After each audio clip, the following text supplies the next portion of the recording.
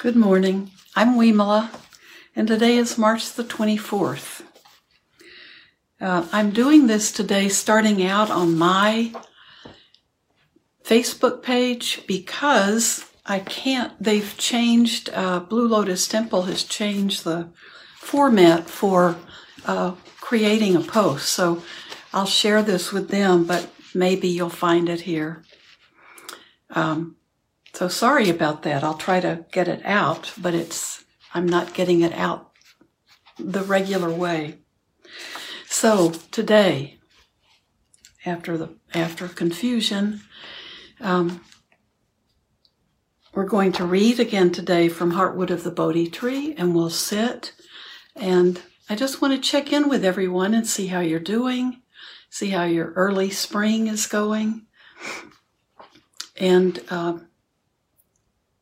I'd like to share with you more and more some of the things that I'm finding and that I'm studying and practicing with these days. So I'd like you to share that with me as well. So why don't we start with some reading from Buddhadasa's book. Where's my bookmark? Oh no. Okay. Let's see where we are. We are back we started with practicing with that emptiness or voidness or no self. And the first thing we read earlier this week was contemplating dependent origination, which explains why there's no self.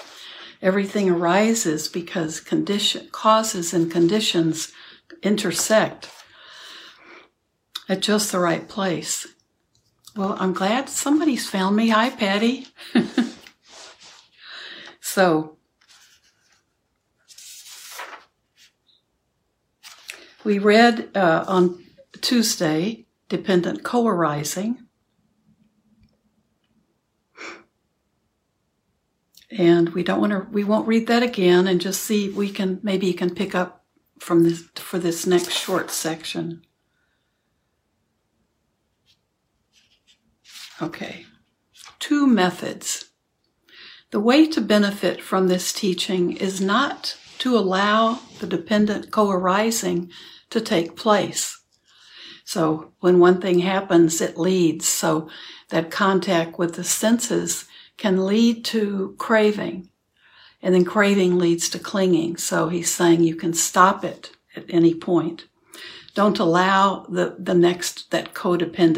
dependent co-arising to take place. One method for doing this is to cut the process off right at the moment of sense contact. Do not allow the development of those those tonal qualities. So don't allow pleasant or unpleasant or kind of confusion, maybe indecision. Don't allow those to arise. Do not allow feelings of satisfaction or dissatisfaction to arise. When there is no production of Vedana, there is no birth of the craving and clinging that is the I and mine. So that's where it all starts. When we begin to personally start relating to everything around us, everything in nature, in the world, as somehow connected to us in terms of how it affects us, makes us feel, whether we like it or not. The I and mine lie right there at the birth of craving and clinging. Illusion lies right there. If paticca samuppada is stopped just there at the moment of sense contact, when there is nothing but sense contact, there is no way for the I and mine to arise. Then there is no spiritual disease and no suffering, no dukkha. If this first method is not possible, there is another method.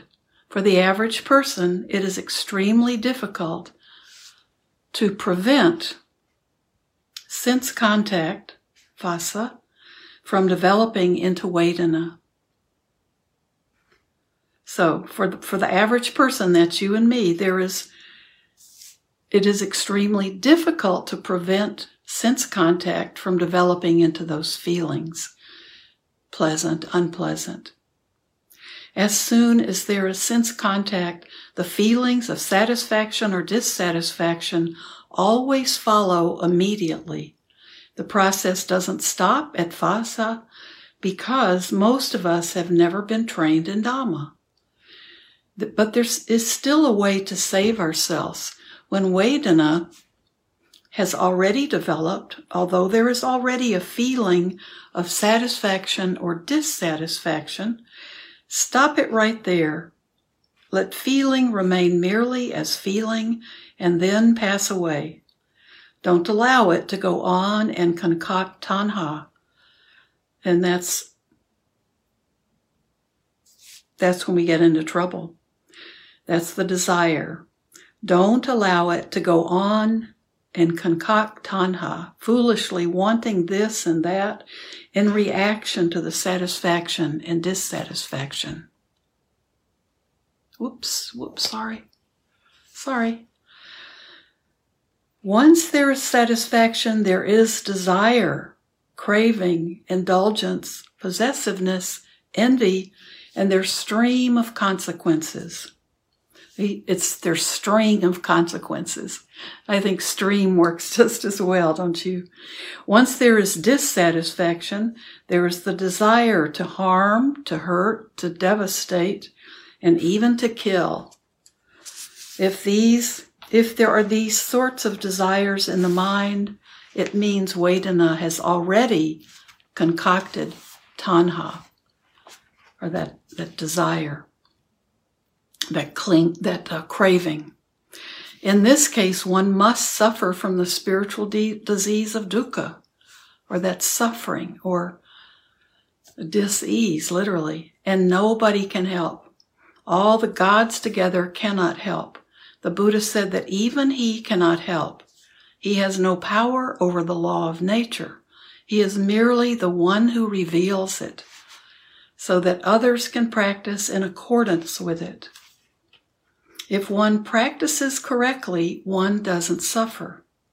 Thus, it is said, if Vedana has concocted tanha, nobody can help.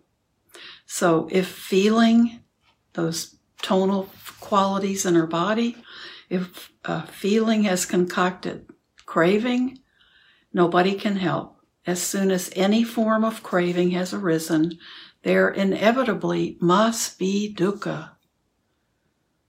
In that turbulent wanting that arises in the mind, see how to distinguish the feeling of the desirer of I, of the self or ego which wants this and that, which wants to do it like this or like that, which has acted in this way or that, or which has received the results of those actions.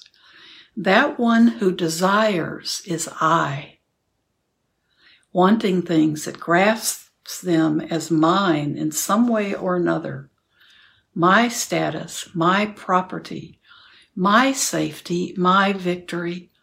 In all of those feelings, the I is also present. The feeling of I and mine is called upadana, which means attachment. So just our attachment to something is what is that feeling. That's what becomes I and mine, which arises from tanha, craving. So tanha leads to those attachments to things. Tanha conditions upadana. If paticcasamuppada has progressed as far as tanha and upadana, or attachment, the germ that entered through the eye, ear, nose, tongue, or body has matured to the extent that it expresses itself as the symptoms of the disease. Because upadana is followed by bhava, or existence. Upadana conditions the arising of bhava. Bhava means having and being. Upadana conditions the arrival of bhava. Bhava means having and being. So it's from that attachment that we want to exist. The having and being of what? The having and being of I and mine. That's existence. Kama bhava is the action, the kama, that conditions the arising of I and mind.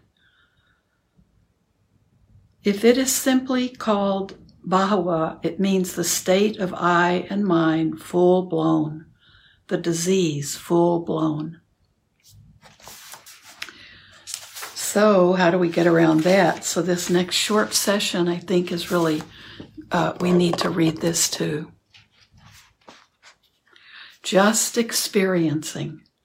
In our practice, we must stop the practice right at the point where sense contact, the phassa, conditions Vedana, or if we fail there, we must condition Vedana from concocting Tanha. After that, it's hopeless. Once we're at that craving part, it's pretty well established. We try to have Dhamma right there at the meeting of I and form. So that's where Dhamma, that's where our understanding and our teaching and how we see nature, how we understand what the Buddha's talking about. That's the Dhamma that we have to begin to work with this.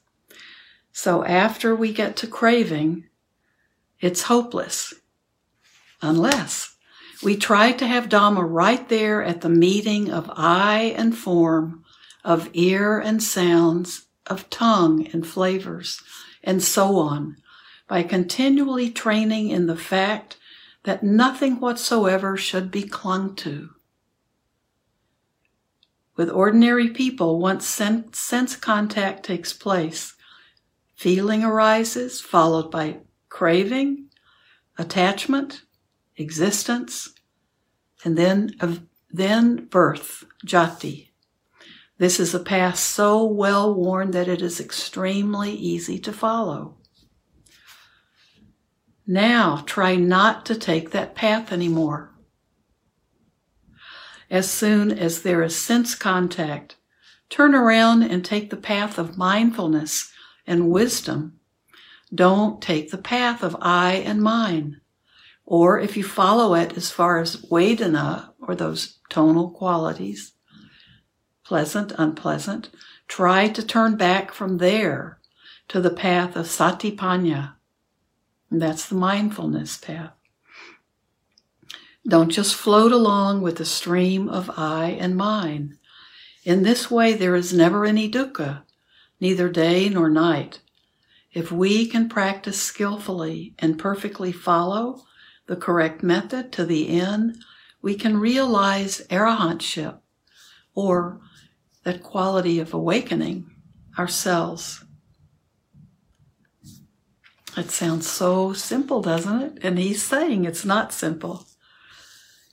But especially if we don't understand this process, it's not simple at all. We don't understand it, so we just merrily go along with it. That's what, big cat on my patio. If we wish to go by the Buddha's words, there is an easy principle that the Buddha taught to a disciple named Bahya. Oh, Bahya, whenever you see a form, let there be just the seeing. Whenever you hear a sound, let there be just the hearing. When you smell an odor, let there be just the smelling. When you taste a flavor, let there be just the tasting. When a thought arises, let it be just a natural phenomenon arising in the mind. When you practice like this, there will be no self, no I. When there is no self, there will be no running that way, and no coming this way, and no stopping anywhere. Self doesn't exist. That running, that coming and going, that that kind of frenetic energy that being human often is. So self doesn't exist when we practice that way. That is the end of suffering. That is the end of dukkha, that stress we always feel. That itself is nibbana. Whenever life is like that, it's nibbana. If it's lasting, then it's lasting nibbana. If it's temporary, then it's temporary nibbana.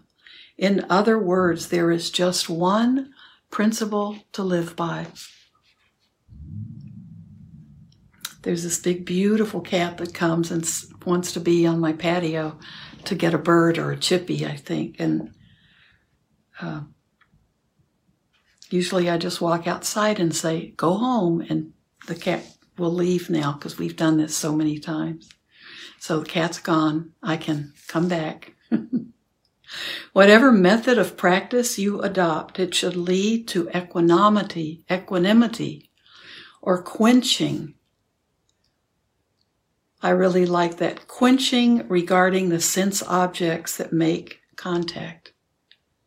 Whatever sort of insight meditation you do, if you do it correctly without deceiving yourself, it must take this one form, the identical form, that of not letting sense data be concocted into the feeling of I and mine.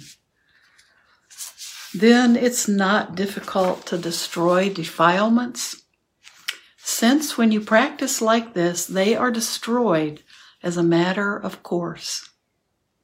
To make a simple comparison, if we want to prevent rats from coming around and disturbing us, we keep a cat. Okay, that was timely. Better not chase that cat away. So let me read that again. I'm just laughing about my cat experience just a few seconds ago.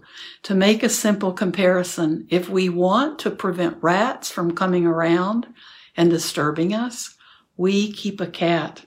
All we have to do is look after the cat, and the rats will disappear without our having to catch them ourselves. The cat just goes about its business, and there are no more rats. Because of the cat, the undesirable thing is no more.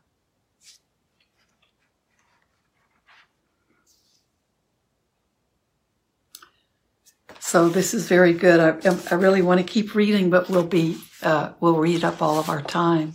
So tomorrow I will live the next short section after that. I think that was a beautiful description of what we're trying to do when we are practicing mindfulness.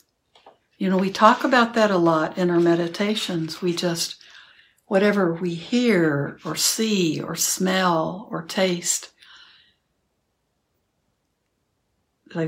or think, we just see it as what it is. It's just a sound. We don't have to immediately have a reaction to it, one of those feelings. We can just say that we can learn to cut it there. That's a sound. It may be a beautiful sound, but we don't have to start craving it and thinking, I want this sound and not the sound of the cars driving by. You know, that's what starts happening. I want beautiful sounds. I don't like noisy cars or sounds of big trucks. Then it becomes, that's what I look for everywhere. That's what I look for in a place to live or where I want to go or be. So I think that was just a lot. That was beautiful, and I hope for everybody it was really understandable. But it's really important that this is what we understand. This is what the Buddha is teaching us.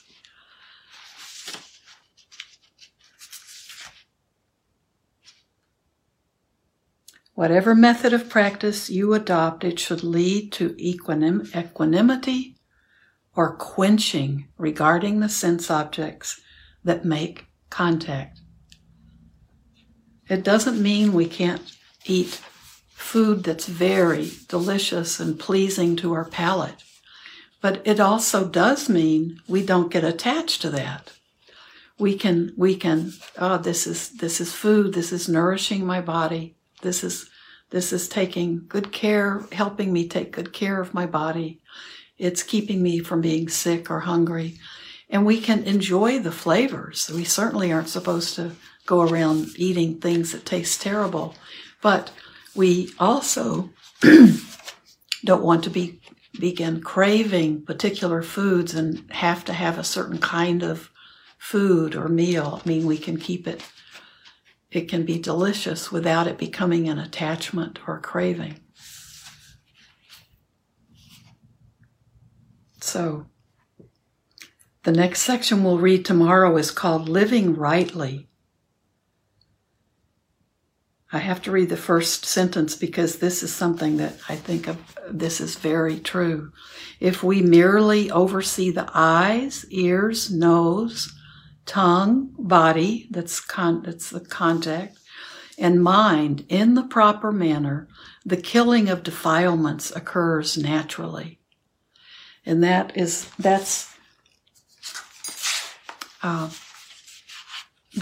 so important, because if we're just living with that basic premise, to be guarding those sense doors and not be letting all of our preferences and desires be in control, our defilements will fall away naturally. So it doesn't have to be a struggle and a painful or cause us from missing out on joy in this life. So we have a little bit of time just to sit together, but not too much. I'm sorry about the delay because of I have to go back now and relearn Facebook because they've made a change I didn't know about. That's the way it goes, right? Don't get attached to anything. I was attached.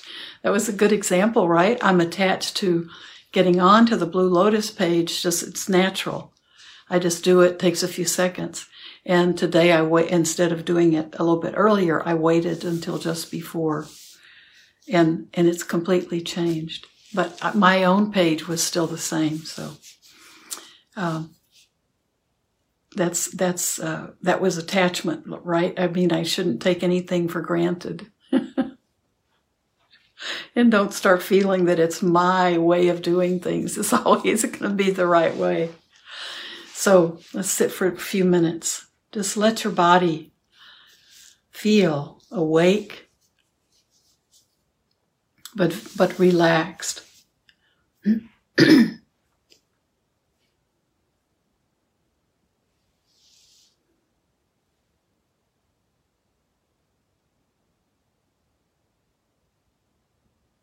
Be aware of the body breathing.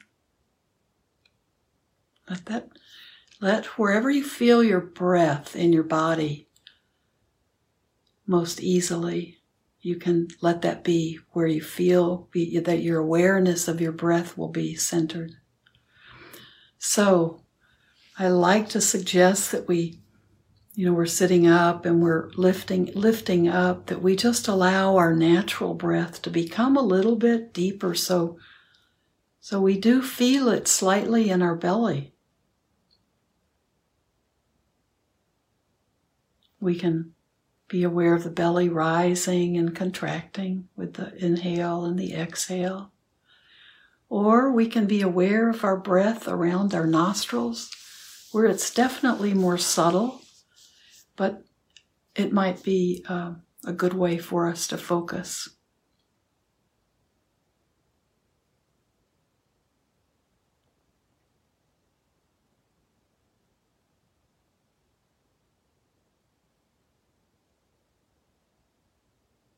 And see if you can, as you relax into the body, let your mind relax. We can't stop our thinking completely, so don't worry about that. But see if you can just let go of things that you need to do today, or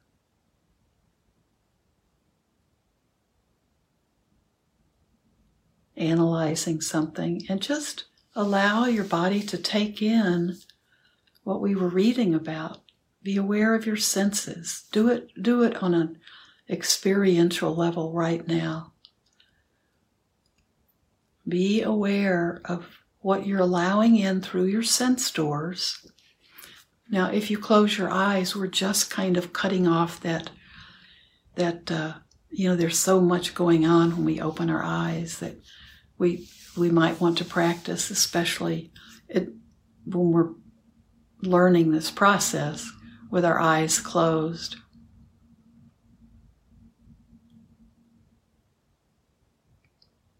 And allow a contact, feel your body making contact with the floor or with the seat you're in. Feel your hands resting in your lap. They can be palms down or palms up or one palm inside the other. But just be aware of parts of your body making contact with an object or with another part of your body. Be aware of sounds. Be aware of the taste in your mouth. Be aware of what you're smelling. There might be a stronger fragrance or an aroma or an unpleasant smell.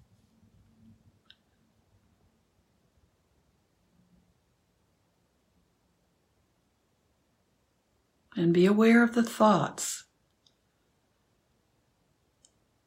But now, with all of those things that you're experiencing, let go of any of checking out how they make you feel.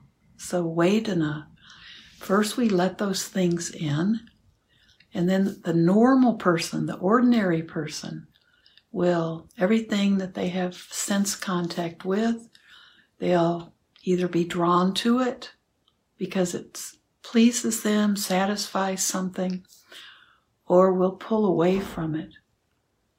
So that's unhappiness with it or displeasure. So that's what you're seeing is part of that energy, that moving back and forth. That's good, that's not good. I like that, I don't like that. So here's where we can cut it off. Just be aware of the sense input without immediately making that connection that leads to attachment.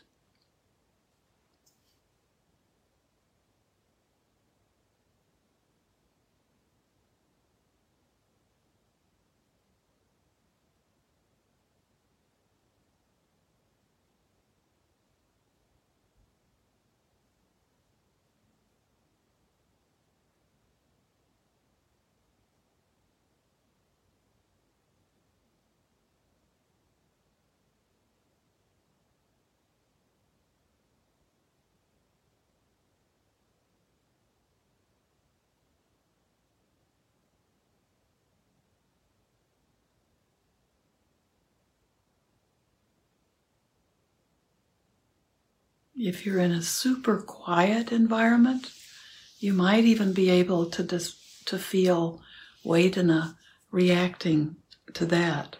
So you might feel suddenly, oh, this is too quiet, this is too noisy. I like it, I don't like it. And even in a perfectly quiet, perfectly comfortable space, we begin to decide now it's no longer pleasing. Now there's some aversion to it.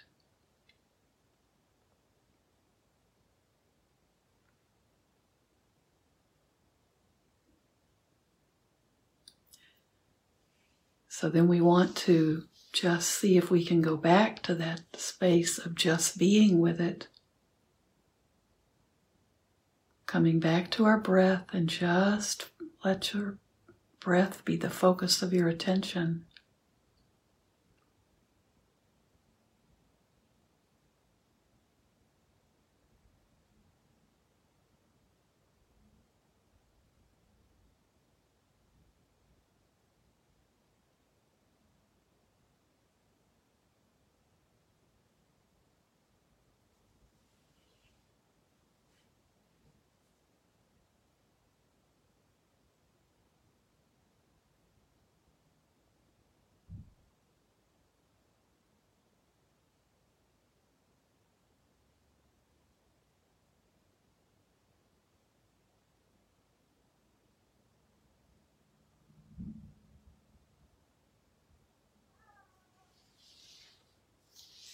So now open your eyes if they're closed, and we'll end our mini meditation.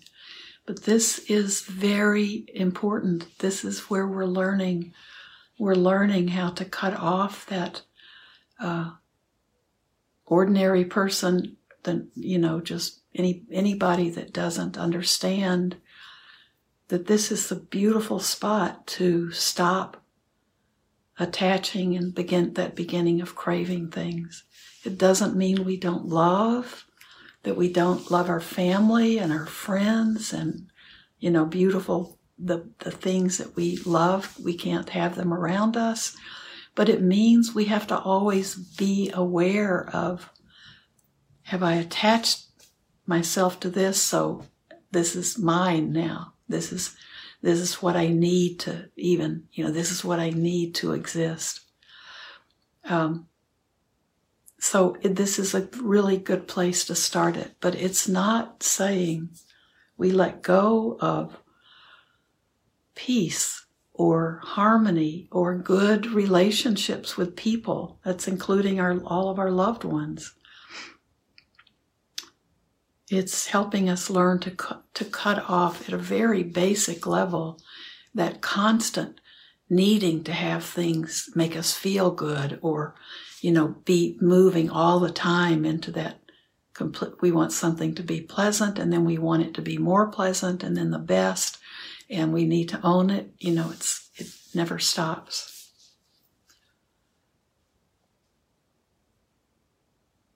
Yeah, I love, Patty, your comment, being able to observe moments of no self, and then am also noticing when my and mine comes back in and just makes me laugh.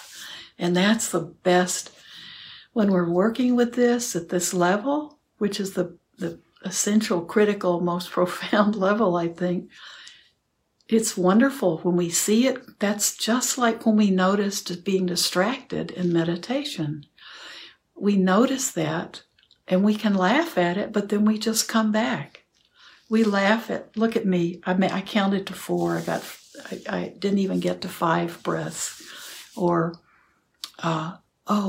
this feels so good. And then suddenly it's, the thought might come up, oh, I want this. I want to do something with this. I want to be attached. I want to crave, I'm starting to crave this. And then we can just laugh at ourselves. Because we'll start seeing ourselves go in and out of that. So I wanted to say your homework today, when you notice that, just laugh at yourself, because this is what human beings do. This is what all living beings do. And what we're working on is pushing the evolutionary process further. And so we can laugh at being human, and then we can have a little practice. Maybe stop when you see that happening and just stop for a minute and just be with your breath. And let it, this has to be done so it is natural. And we're not punishing ourselves by doing this. We are helping ourselves find peace. So may everything we do and say and think today be done not only for our own benefit, but for the benefit of all living beings. So may all of us be well and happy and peaceful. May we feel safe. May we be able to laugh at ourselves and keep starting over again. Thank you. So I'm glad people found this. I will find out how I'm supposed to do it, but lovely to see so many of you. Thank you.